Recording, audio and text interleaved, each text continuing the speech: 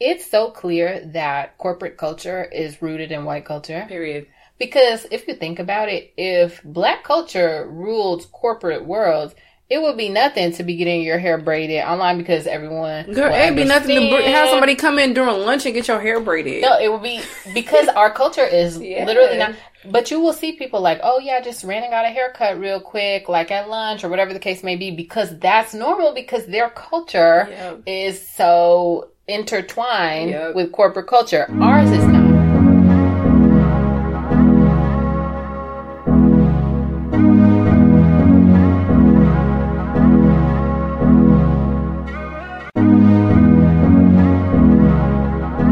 Hey there, cool cats and kittens. Welcome back to another episode of Read the Room podcast. As always, this is Merv. And this is Embria. We hope you guys liked the last episode about toxic relationships. Yeah. Hope you learned something. Hope you got a red flag out of it. Hope you cut somebody off. No, I'm just kidding.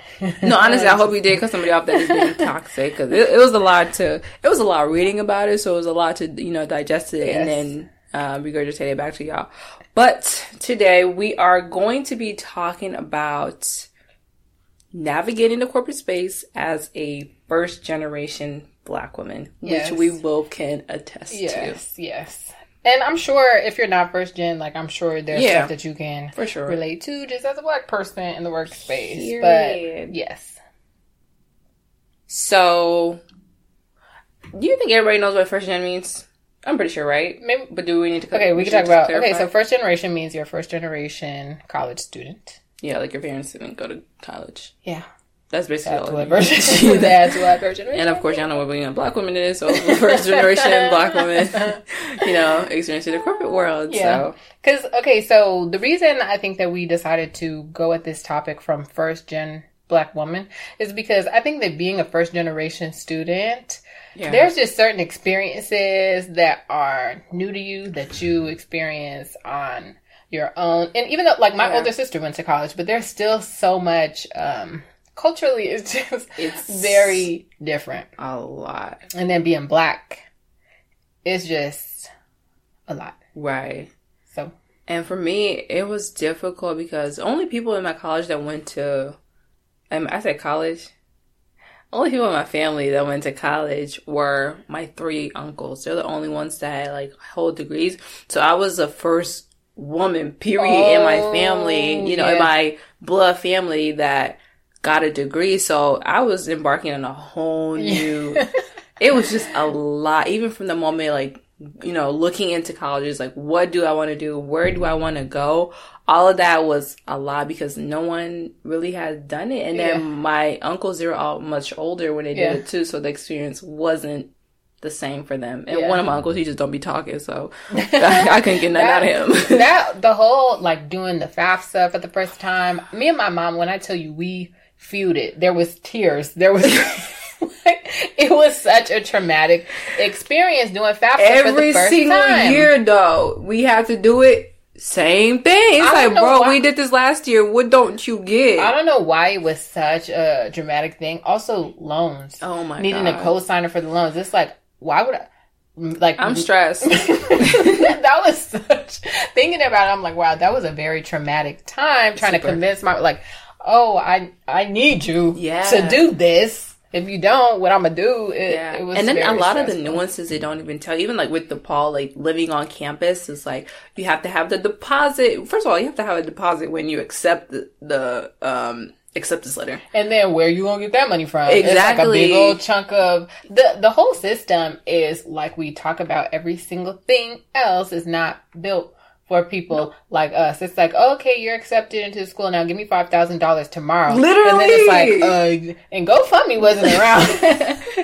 Otherwise, we all would have been I just need $500 to secure my spot. At that point, it was okay, 17, 18 years old. Yeah. I don't know what I'm doing. Where am I going to get this money? How am I going to, then all of a sudden you go from high school and now you're on the phone with financial aid, these grown people having these super serious conversations about the debt you about to get into. It was just, it was just It was a time. And it sucks being a first generation Black. Like you mentioned, people in our family don't really do this type of thing. Yeah. So being first generation is like, you have no resources. You don't even have your parents that guide you. The people who are supposed to walk you through life, they haven't gone through it. So it's they can't, you're learning. You literally, I think about this all the time. Me and my mom were learning together how that process went. I'm like, it was a lot. It was. No, I really do get those flashbacks. I'm glad I made it out.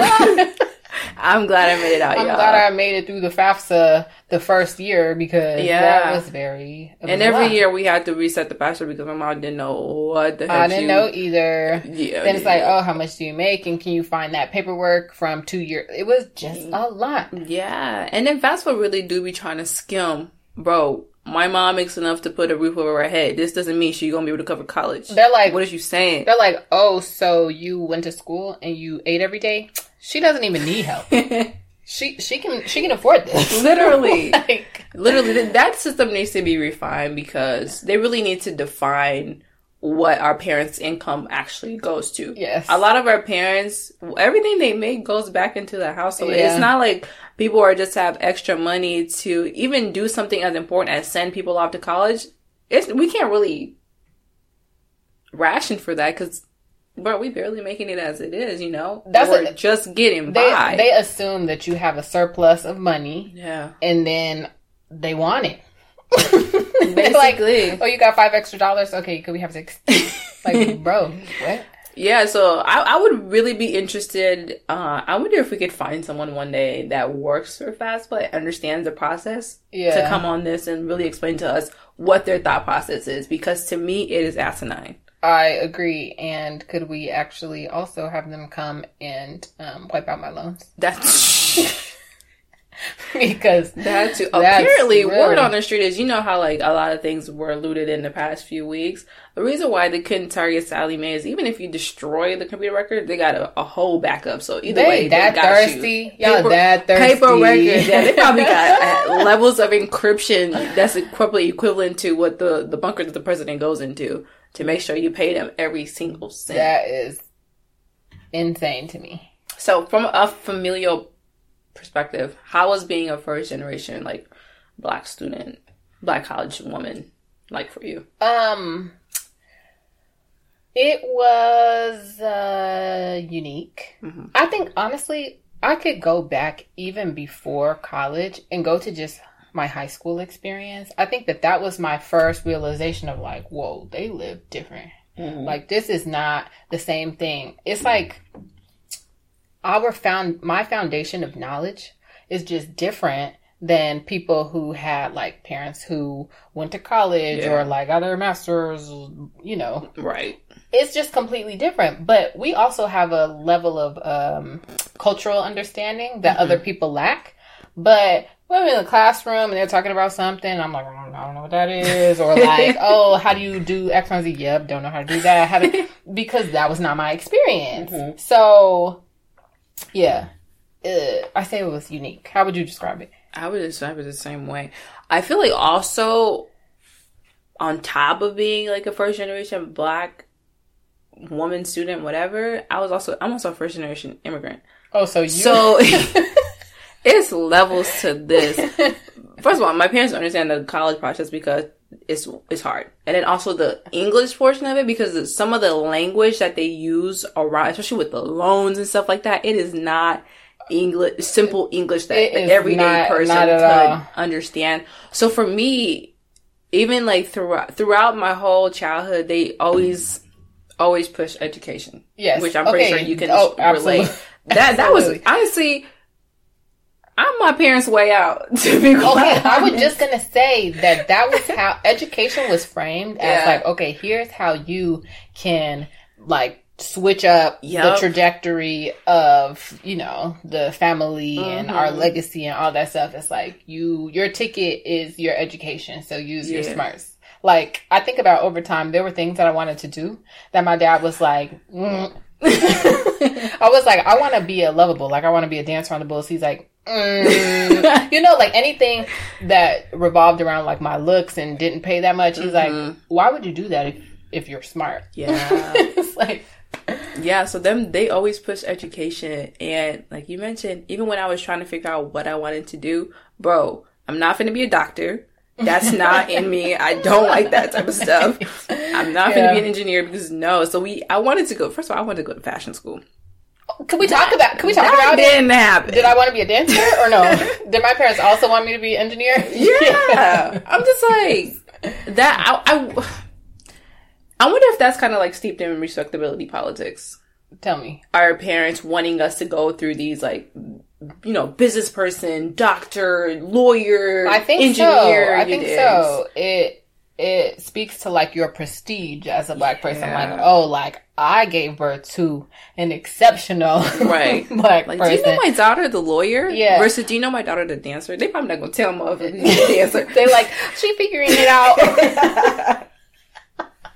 But it's true. And then they also want you to make money. Yeah. It's like, that's the number one. That's, I think. But I wish they knew I feel like we all always knew, like, there's so many ways to make money, especially with us being, like, the Y2K generation, like, the computer generation, like, the online generation.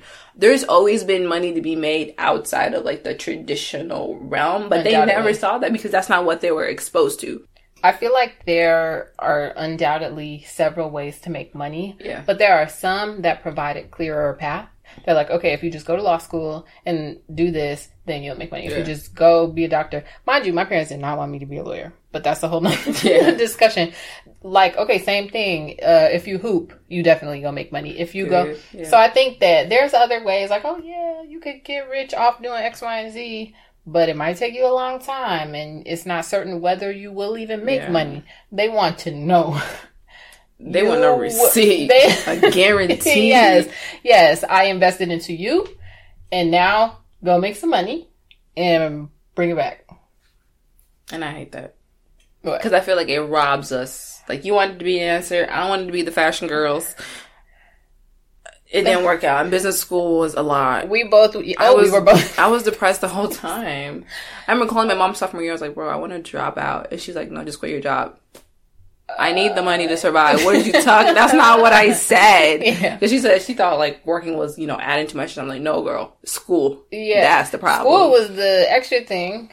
Like, that's how it always felt. I felt like, okay, I'm working several jobs. I'm dancing. Oh, yeah, and I got to do school on the side. Yeah. Okay, we were definitely on the same page as that. It's funny, a couple months ago, my dad was like, you could dance now. I'm like, well, thank you. like, bro, I'm 26. Right, what are you talking about? Like, I'm beyond the point where dance as a career is, like, super duper realistic. But, like, thank you for your support now. But it just kind of spoke to the concept of, like, okay, go get your degree, get settled, make money, and then go pursue your, artistic dreams on the side thereafter. Which... It's not necessarily wrong, but you think about what their perspective is. It's different. There's people whose parents are rich and they're like, go be an artist. My daughter, she's studying art alongside the whatever in Europe, but we could be those kinds of parents. I mean, that would be the goal. That's a parent that I want to be. Like, I don't want to force school on my kids if it's not for them. Yes. Because I will be pressed if I send my kid to college and he drops or it fails out. Because that's not what they wanted to do. I'm not going to be that type of parent. But we are going to have a plan. Now, if we don't have no plan, we're going to have to go to school. But there's going to, there's alternate methods to reaching success. And I wish our parents knew that. You know, and sometimes I'm kind of envious of kids who have that type of support and that financial standing that they can, like, go off and do their thing and just really, really be happy in what they're doing. For example, this girl, she's a shoe designer. Do you know Kendall Miles? No. Well, I think she went to HF. But I found out about her through... I found out about her through Michael Lynch. Okay. But her parents, sent her off to Italy to learn how to make shoes. Oh my god! And then now she has like this bomb ass shoe line. I still want some boots. I'm planning on some boots, and they're like really good. They're featured in magazines. Rihanna wore her stuff. It's just like that was your dream. That's what I wanted. I would have loved to be in somebody's like atelier in freaking Paris or something like that, learning how to do all this stuff, and then actually put that into reality. I would have loved that. Yeah. But no, instead I was in accounting 101 pressed, trying to get my B. I was so pressed in that class. But then this brings us here. We have a podcast now. Yeah. Now that we're older and we have jobs, we're like, okay, well, I need to be creative. Yes. Let's start a podcast. It's funny that you mentioned the envy thing because I feel the exact same way. I remember I was talking to this dude in the past and his new chick was like, and Bria's jealous. She had told people I'm jealous, blah, blah, blah. And I literally told somebody the only people I'm jealous of are dancers. Like, you are not doing nothing. You're not dancing for Beyonce, so baby, I'm not jealous of you. I would have loved. Like, I wanted to go to a dance high school. I wanted to go and when I was in college in New York, I was considering a dance minor, but then I got to DePaul and they didn't have a dance program. So it was just like, right. But here we are. Hey, blessed and highly favored nonetheless. Right. It's working. Like, now we can turn back to that. Yeah. But it would have been nice to kind of be on that path. I feel like we're more emotion driven than our parents. Mm-hmm. Even though I enjoy stability. Yeah. But I want to be doing the things that make you happy and you want to do. Yeah. Yes, undoubtedly. Parents, they don't understand that because they just know, like, you got to make some money. We got to pay the bills. No, somebody had told me, I was like, tell me about myself. And he was like, you did everything that you were supposed to do. You checked off all the boxes, but you still don't feel like super fulfilled in every single thing. And don't get me wrong, I'd be happy, but like, there's so many more things that I want to do that now I have the opportunity to. So it's time to start. But that's... I am blessed to be in a position I am. Like you said, we can pursue these creative endeavors. I've always been the fashion girl, even though I didn't go to fashion school. Ever since 2015 when I launched my blog, it's always been my thing. And then now I got my business. So and I'm only afforded that opportunity because of the job that I work, which my degree afforded me the opportunity. Okay, see, so let's bring it back. That's a great point. Who wants to, like, we make money. Like, that's really the best way to put it. We have careers and we have flexibility. So it's like our parents weren't wrong in being like, hey, chase the bag and chase everything else secondarily. But it would have been nice for them to be on both trains the entire time instead of waiting until you get to this point. But look, to each honestly, truly to each their own. But yeah, here we are. Needless to say, being a first generation student, I think it really shaped me to be super, like, responsible. Tell me. Because I had so much pressure on me. Oh. You know what I'm saying? I had no choice but to succeed. Yeah. To finish school, to do whatever, you know. Like you mentioned, I checked all the boxes. Besides my mom's superficial boxes of being married and having a kid, I checked every other single box. Yeah. So now I'm just kind of at the point where I'm like living my life, trying to figure out where I want to take my career and things like that. Mm-hmm. So everything is now 100% in my control. Yes. Before it was in my parents, they literally would not sign the loan papers if I did not become a business major. Ooh, that was our main ground. Deep. And I think them for that because I was going to be a sociology major, and I took one social class and I was like, no, thank you. See, so they were kind of on the right track. They mean well, and this is not any complaint about like my upbringing. I'm grateful for my upbringing. Like, same. Love my parents. All of that is just, you learn. You have experiences and you learn. I don't need no more. You need no more? No. Yeah. That's like 22 minutes. Oh, okay. We're good. Yeah, you're right. We definitely do have experiences But yeah, I think it shaped us, for me at least, to be the woman that I am today. Undoubtedly. And I think that... as traumatic as the experience was, I mean, we can harp on the fact that, you know, the emotional support just wasn't there and all the trauma we go through. But in the end, I think it really shaped me to be the woman that I am today and to be as responsible and so in tune with always wanting to be better on an emotional and mental level. Yes. Because there was that lack, but then there was also that push to be good, to be great. Yeah. So it's like a weird... As far as emotional, my parents were emotionally supportive. Mm-hmm. I'm just thinking of like, but what was I doing? Like, I'm not that expressive, I think. So I don't know. I feel like emotionally support, like, that was fine. But the push to do and be and like succeed and all of that, that was that was always there in the background. Yeah. This is the last point on my past, but like I think for me also harping on the fact that I was an immigrant, it was hard for my parents to understand like the things that we do even in school, like extracurricular activities and things like that. They didn't understand that because it wasn't part of like the core curriculum. They're like, what are you doing? Even like when I was like, girl, I was the president of the African American Club in my high school. My mom did not understand what I was doing. She's like, what are you doing? Why? I was doing track. I was doing dance. Because, you want to be a well-rounded student from when you apply for colleges. But they don't understand that because that's not what they ever experienced back home. Right. So. At home, it's like grades. Me, I wanted to dance. I'm like, okay, I want to take another class and I want to do this. My parents, growing up, and I think that they would admit this, they were not the most supportive of me dancing. Yeah. I wanted to start dancing since I was like 3 or 4 when I used to be in the circle with my cousins out dancing them, and they used to be like, she from the suburbs, y'all letting her out dance you. I was baby snapping, okay?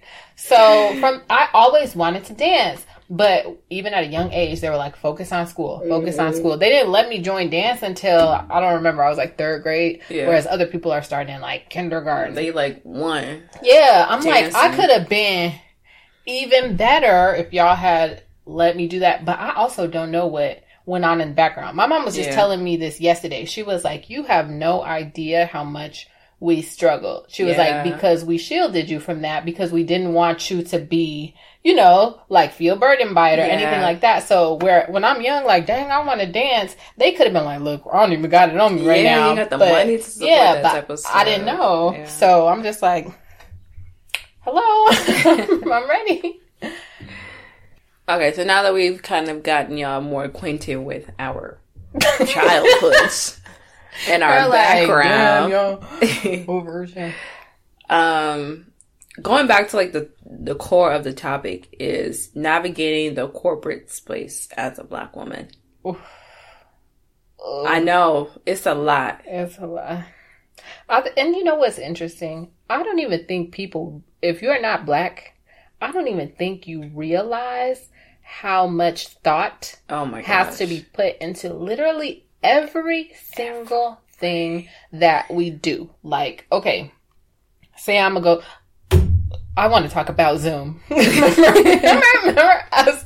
I harped on this. Okay, so we are in the work from home era. Yeah. And people are doing Zoom, right? Okay, so it's like, okay, could you hop on a Zoom? Say I wanted to keep my hair in a bonnet that day. Yeah. Say I have a protective style. Say I have cornrows to the back in my hair right now. I can't hop on Zoom, but then, hey guys, put your cameras on. Oh my God. Oh my God. So really, the work from home era, you have to get ready for work as if you were going to go into the office. Who wants to do that? When I tell you I was at home getting my hair braided, I had to pull my hair back into a ponytail where the braids at the bottom could not be seen because I couldn't be on Zoom with my cousin doing my hair in the background. Yeah. That's considered unprofessional, which honestly is just multitasking. Okay. Speaking to the concept of what's professional, it's so clear that corporate culture is rooted in white culture. Period. Because if you think about it, if Black culture ruled corporate world, it would be nothing to be getting your hair braided online because everyone... Girl, it'd be nothing to have somebody come in during lunch and get your hair braided. No, it would be... Because our culture is literally not... But you will see people like, oh yeah, I just ran and got a haircut real quick, like at lunch or whatever the case may be, because that's normal because their culture is so intertwined with corporate culture. Ours is not. Ours is the opposite of it. Anything that stands for Blackness is seen... They're damn near opposites. Like, I can't be on Zoom in my hoops that I wear every day because that's seen as unprofessional. I think I wore hoops to my whatchamacallit one time. Or someone was talking about hoops being ghetto. And they didn't know I wore hoops. I'm just like... What? See, that's the thing. Like, what are you talking about? Not everybody is a stud girl. And hoops are that girl. Stop playing with me. Okay, also just thinking about the Black perspective of even hoops. I've seen people with hoops at work. And I know that if I wear hoops at work, it's going to look different. People are going to look at me different. They're not going to think twice about a white woman in hoops. They are just not. Exactly. But me, you looking urban today or something like that. Who knows? And even that, like, talking on the topic of hair, I really gotta be real selective with the hairstyles. I've only done these braids in, like, straight back cornrows and been okay. But one time I was like, ooh, should I get lemonade braids? I'm like, ooh, that might be a little bit too... that might be a little bit hair, too oh my God. much. Hair is something that we have to think about so much. Yeah. I remember telling someone, and I really, really like her a lot. I was like, I don't know if I could wear my hair like this. I had worn it natural. And she was like, what do you mean? I'm like, and she's like, oh, because it's humid on bar and you don't know if it'll last. I'm like, yeah, because it's humid on bar. But really, I'm saying, I didn't know if people were going to be accepting of this. Yeah. So I wore this hairstyle, came into my office, closed the door, tried not to see people all day. Like, we have to think about it. Also, when I got my offer at my job, so you work the summer as a law clerk or whatever, and they eventually give you an offer. Yeah. I had braids in my hair. My mom was like, you should not have braids working at the job. Wait until you get the offer. Then you can get your braids. It was such a moment. I got my offer with my braids in my head, and I just felt like, that's wow, good. That's good. Symbolic. That's good that you're able to do that, because I have never went to an interview with braids. I have not. I haven't. It's either a straight hair or a slick back ponytail. Something respectable, something professional, something corporate. Yeah, I have yet to do it either. I feel like I wouldn't get the job, so I'm really not going to test the waters. But that's the thing. I feel like we should start to. If I'm trying to get a job at a place and you're not going to give me the job because you see me in some braids, this is not the place for me. I feel like perhaps we should start, if you have the wiggle room to do it, if you're not that pressed for it, if you're okay in your current job and you just want a little bit more money, press the boundaries, because I feel like especially now with all that's going on, places are starting to realize that their policies, their rules are super racist. Yep. So let's see if y'all are really about what y'all say you are. Yeah, even in my current job, I think it took me like 6 to 8 months to wear my natural hair to work. It was either I was in like box braids or I was in like my wigs that I wear and stuff like that. When I wore my natural hair, I was like, ooh, and I only wore it like twice. I couldn't. Yeah, I just girl, no, I don't have time for white people. It's like they don't say nothing, but you know, like the stare. It's uncomfortable, and I'm already the only black girl over there anyway. So if I come to work in a puff, it's questions. Y'all know it's the only black girl at the building that got the puff. You know.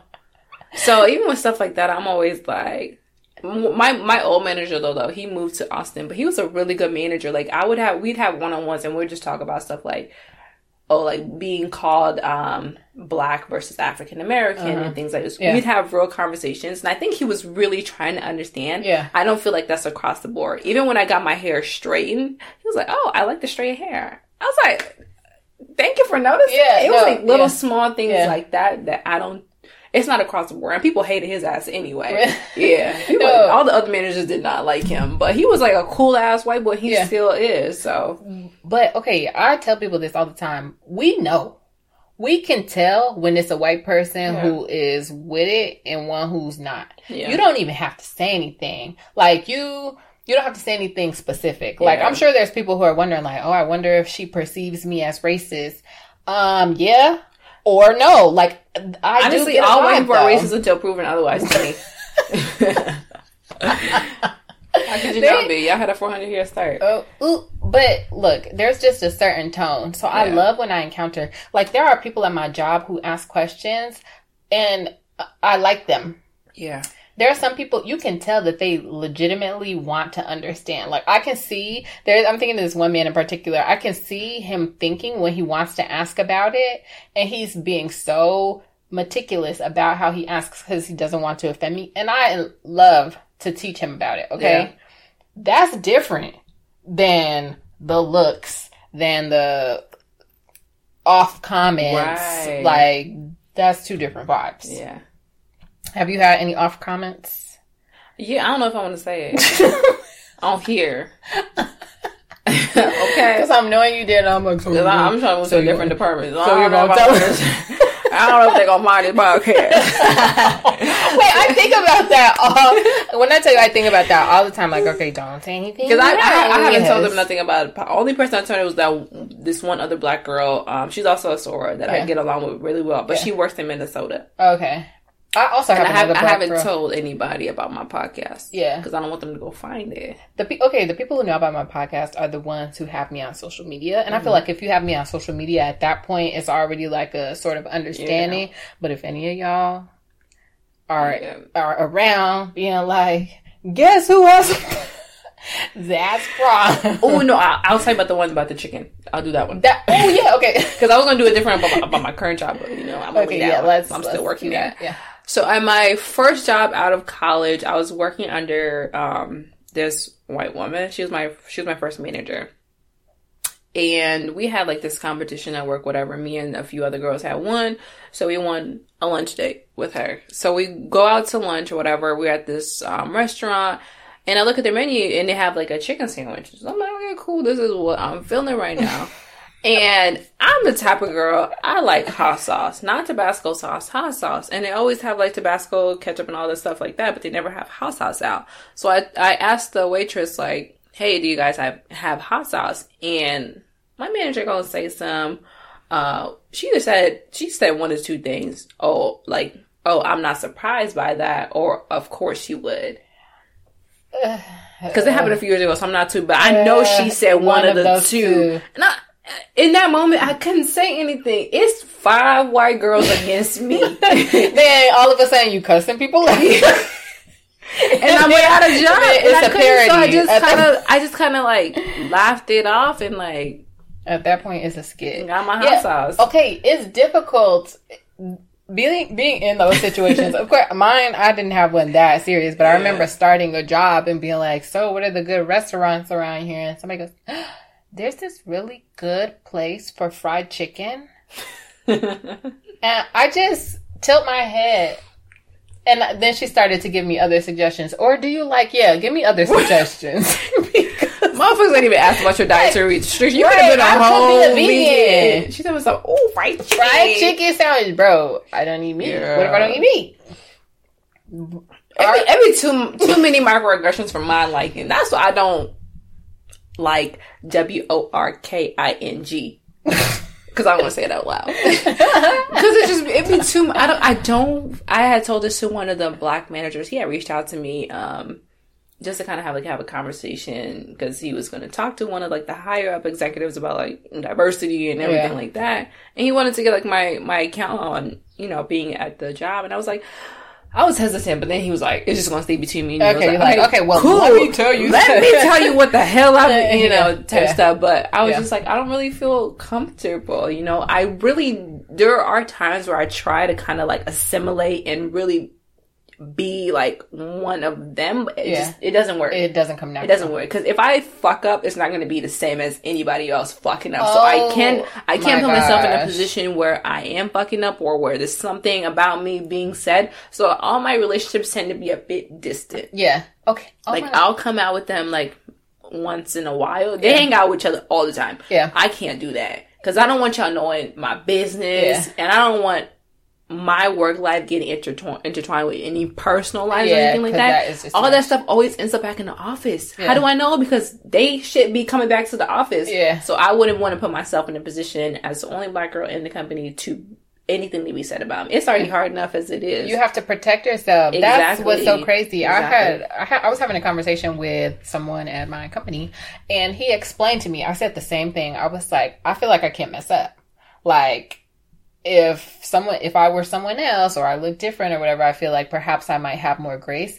And this could all be in my head. It could be imposter syndrome, but I just feel like I can't mess up. Like I cannot go wrong. And that's a terrible way to feel, but it's just natural. It's not many of us. Yeah. So I don't know. I will say though about microaggressions, I think that, the experience with it is a little bit regional.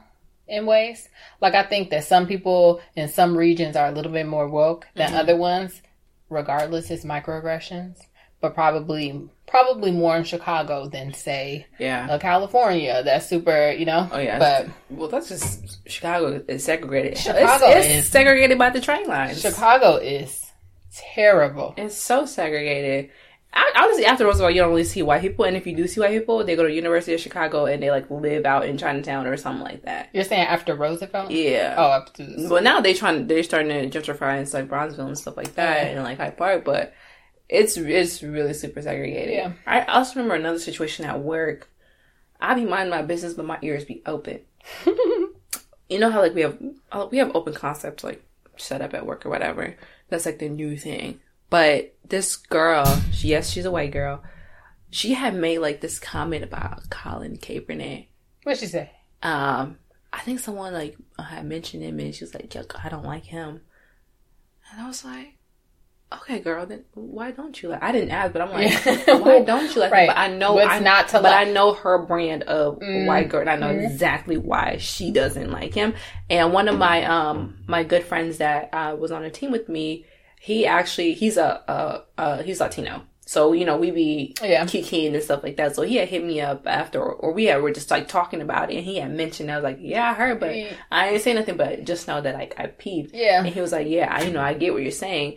Even that, something as simple as that is just like, I know exactly where you stand. So I'm good off you. Regardless of anything. Yes. There's no question. She not going to be saying, I don't like Kaepernick because, he painted his toenail. Like, she's not going to be saying we know why you don't like him. There's only one reason why you could dislike him. So, in the same way, when people like Trump or something, why would you like him?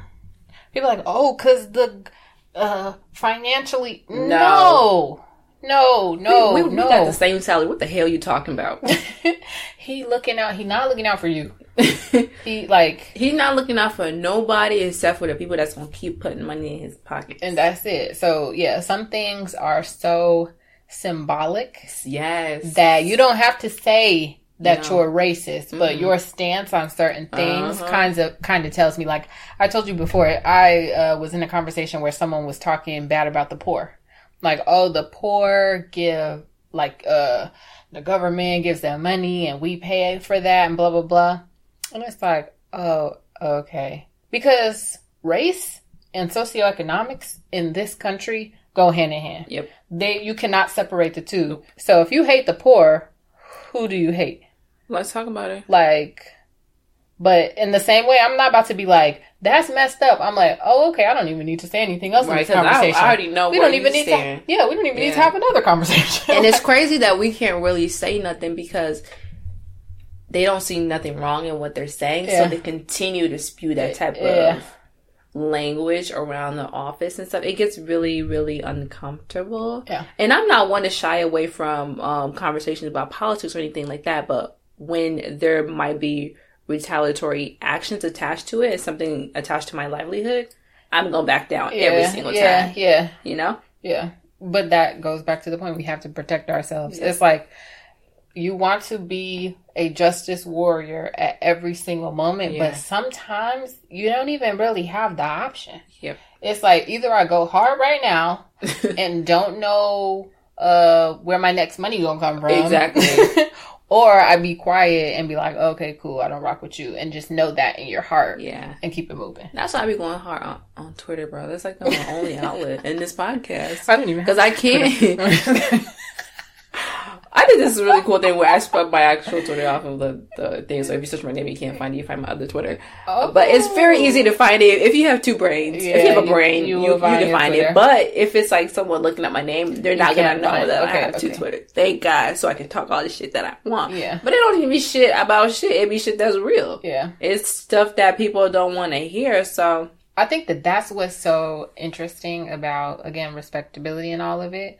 We could be speaking our truth, and that's offensive to some people. Oh, my God. Like, we could be saying... We sit on here and be like, okay, let me be careful what I say. But in reality, what we're saying is our legitimate experiences that we had. And we're like, okay, don't mention that because someone might be offended by the fact that they did me dirty. Yeah. It's like, it's twisted. Manipulators. It's twisted. That's what they are. Yeah. Crazy. One of the things that I hate about working in corporate spaces, though, is I can't talk how I talk on here at the job. Mm-hmm. And I don't even have nobody to talk to. Like, I talk to white people. You don't know how many times I wanted to say nigga and stuff like that, but you can't say that type of stuff at work. Even when I want to use ebonics, like saying stuff like big old, I had to really. I can't say like big old whatever because they're gonna be like, "What are you saying?" I have to say big whatever the hell. I have to really just like. I feel like I would say big old. Well, do I? Maybe I don't. I don't use ebonics at work. I use very simplified standard English at work. You know what? Do you also text your coworkers in code switch? Hell yeah. Because to you, I'll be like YEA, and to them I'll be like YA. Yeah. Oh my gosh, thank you, bro. I don't talk like that. Yeah, that's crazy. We really like. I have a nice little, I feel like the way I talk is cool.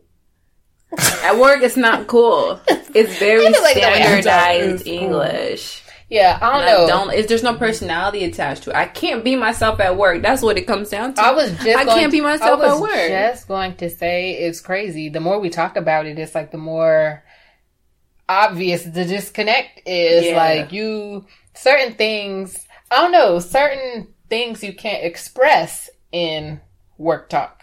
Yeah. So you just can't really say it. Like, or my gut reaction to something, I have to okay, well, you got to think about it. Let me stop, pause, reverse, add a word, take Yeah. Wow. It's very, what's the word? Unnatural? Unnatural, oppressive. But that's say these corporate workspaces were really diverse. And the girls wouldn't have to worry about that. Say there were black people? Yeah. In corporate America? Or even low-key, people of other ethnicities and racial backgrounds. Because I remember at my first job, there was kind of a good whatever mix or whatever. Yeah. I would speak to this guy. He was of Arab descent. It would be cool because you know exactly we sit here to hear. Yeah. But when it's a whole bunch of white folks, we don't see nothing. Okay, I've talked about my job before. I feel like I'm blessed with a very good batch of white people. Yeah. In this current job, but yeah, I've had other jobs and I've had other experiences. Yeah. I remember when I worked at an all-black nonprofit organization. Was it comfortable? Family. Oh, I aspire. Family, bro. It was one of the best 2 years. I'm thankful now because I still get to work with them on a freelance basis, but it's different. Yeah. Because when I get off my job, before COVID hit, I would get off from work and I would go to their office. It's just you at home. Aww. It's you with your people. You get to relax. At an office party, we had sharks, stuff like that. But you know what's crazy? That other people have that experience in the space that we're in. That's just not. I think about Nadi all the time, how she works at Essence. It's 80% black. That's that is a dream. I would love to work in a majority black space that's also super professional. Yeah, because I think sometimes you get one or the other. I was going to ask you about that. So, for example, on Insecure, Molly, she was working at a white firm, and it was all super X, Y, and Z. Then she went to the black firm, and there were downfalls or whatever things that she didn't particularly like.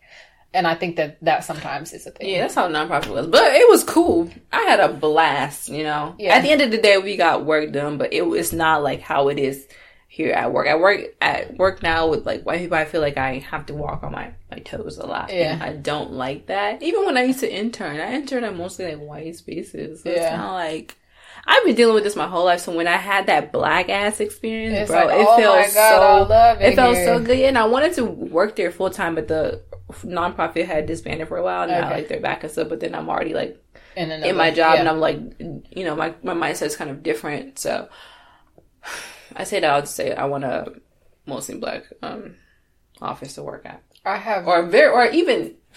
That's too much to ask for. A diverse workforce. I think that would, even developing as professionals, I feel like it's really, it stunts us when we have to work with non-diverse groups of people. Yeah. Because part of it is in our minds, but part of it is not. Yeah. It's like, even if, like I said, I work with a group of people that I feel comfortable with, and I still be like, can I wear my hair like this? Should I wear my outfit like this? Can I say this certain thing? Like, it doesn't even matter. Yeah. That regardless, we're going to have to make those considerations. Yeah. So to not have to make them would be great. I've never worked in an all-black anything. Mm-hmm.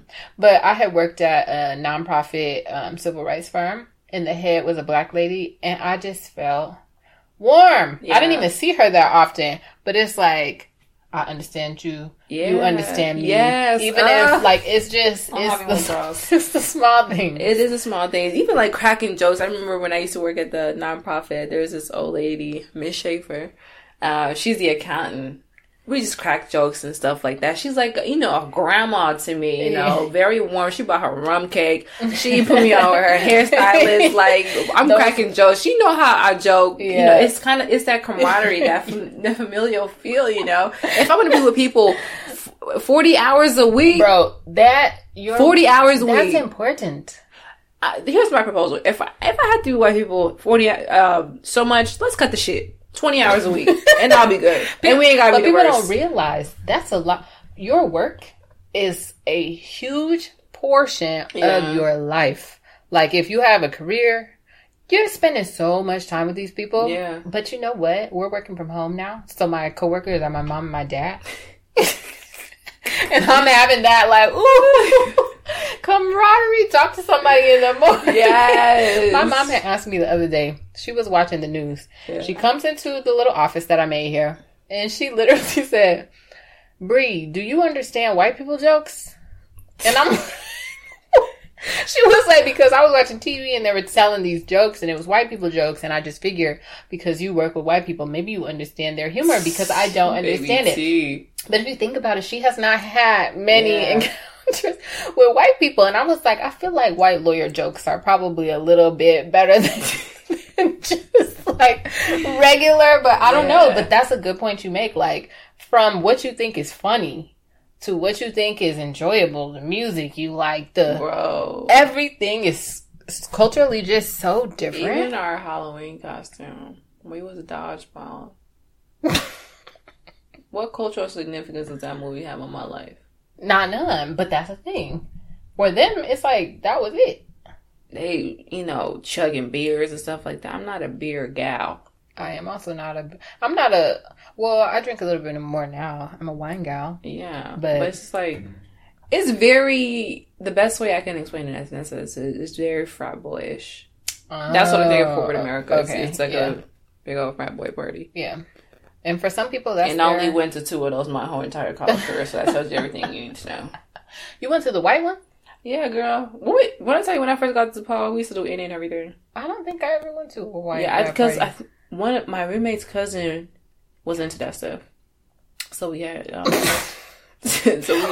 I'm lying. Okay, when I was in school in New York, I went to one. Okay. Yeah, that's not my. It's not my space. It's not my speed at all. Because like when they talk about like their favorite bars, bro, we was at the clubs. We was not at the bars, or we was at like house parties or stuff like it was different, or Bar Forza before it shut in Bar Bodega. But other than that, it wasn't even like a bar thing where you just like, we dressed up. Yeah. We partying. Y'all just like go ahead and sit around and like drink beer. I think that music is a big thing. Like personally, I was the house party girl. So everybody knows that. Like I hated going to the club. But I think that people go to bars and you just hear people talking. That's it. For black people, when you step out, put on a dress and heels, you want to dance and enjoy yourself with. It's not about, like, the alcohol is there and that's an aspect of it, but it's not like, okay, let me just go stand in a room quiet and just get drunk. That's weird. It's super weird, and they like that type of stuff. That's not my speed. Mine either. That's not my speed at all. No. So it's just one big. It ain't no melting pot. I know that for damn sure. I'm interested in seeing, like I keep on saying, what changes companies are going to start making now that they're realizing that there is no diversity, that the culture is just white culture, that people don't feel welcome, don't feel a part, don't feel that family thing. I want to see how employers... The fact that companies really like, we ain't got no black people. And they didn't feel compelled now one time. Bro, companies, we've been seeing companies be like, wait, black people exist? Wait. They're like, the Band-Aid company. Oh, wait. Is people with darker skin than this? What? I didn't even know. Oh, all of a sudden we can make it. Right. We've been around for 3,500 years. Right. Like, y'all are a little bit late, but whatever. Because now there's like other companies that found the gap in, the consumer need and fulfilled it. But they're just not as big as Band-Aid though. Exactly. So Band-Aid has the market share. Yes. Hi. So it's crazy. So to wrap it up, I guess what would we say are some of like our holy grails for navigating the corporate space as a black woman, first generation or not? So this would be like, what would I tell myself earlier in my career? Like, and even now, like people are like that are graduating high school, going into the space, or even people that are in it and just like not even know. Obviously, we're not going to have all the answers because we're both still pretty new, but still. This might be some, how do I say, not bizarre, but what's that word? What's the opposite of conservative? Democratic. Liberal or whatever. I don't know. I think it might be liberal. I don't know. Whatever. This would be something that my mom wouldn't say. My advice to younger me or to young black girls is to be yourself. Yeah. And the reason, because like we have talked about, like, I think twice about my hair and there's some things that you're just not going to do at work. Like, in some ways you're just not going to act at work. And we all know what those things are. Right, you're not going to have your rainbow lace front at the job. We're not going to do that. We just simply are not. That's just a lot. Not even if you see white people with colored hair, leave that shit to them. We're not there. We're not quite there yet. But I will say, like, when it comes to braids or wearing your natural hair or things like that, lean into that. Yes. Do that. Be that. Because at the end of the day, you don't want to be somewhere that only accepts you if your hair is straight or if you have a sew-in wig or whatever. Like, you want to know how people feel about you. And the best way to determine that is to be your true self. Absolutely. So that would be my advice. Don't listen to nobody telling you, don't wear braids, because you'll find a job that's fine with your braids and you in your braids. What would be yours? I would say we already know that navigating it is going to be hard, so find one or two people that you can see being your allies. Yes. And really thoroughly vet them too. Find people that can be in your corner when it's time to, like, let's say for a promotion and you need someone to kind of speak up on your behalf, or even provide a recommendation letter. Like, find people that you can count on for that. And a lot of times I think it's easiest to obtain that by going through like ERG groups if your company has it. What is it? ERG groups, like gays at whatever, or LGBTQ at this job, or if blacks in this company, or whatever. Has it. Yeah, if your company has it, do that. But otherwise, and also, we all know this, but you just have to be really good at what you do. That's bad advice, but it's literally like you just. That's so terrible that we have to do that. I know, you have to be good at what you do, and I don't want to say you can't make no mistakes, because we have to. We're gonna make mistakes, and we need the room to live in it.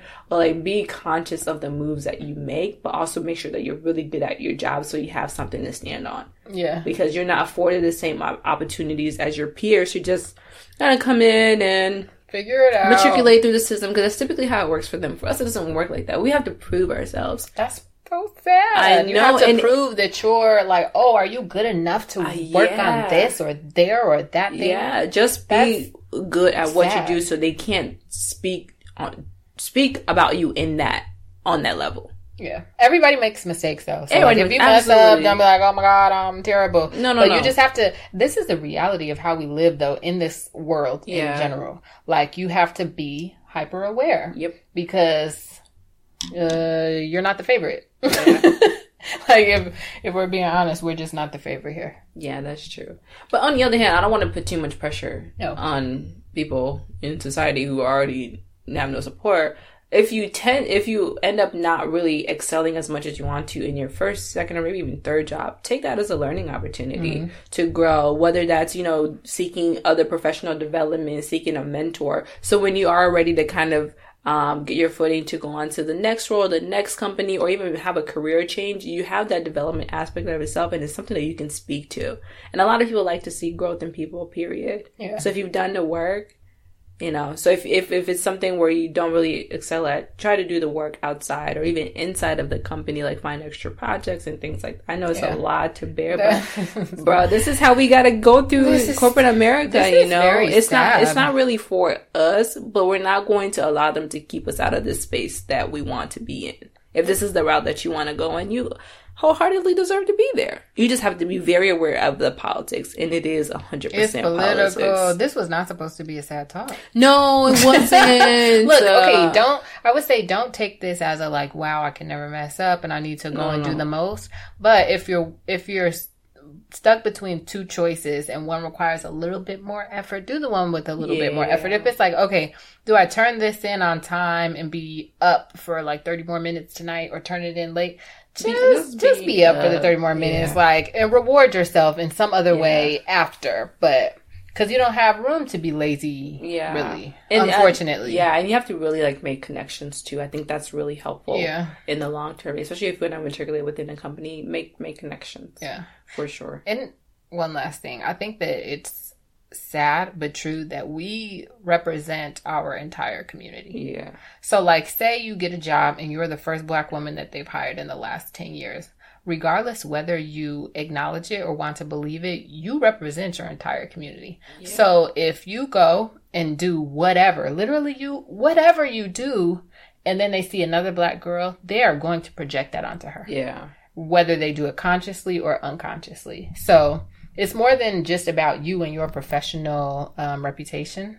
It's really about all of us. This is so sad. It is. This is like very, very sad, but it's the sad reality. It's the way of this country. So we really have to.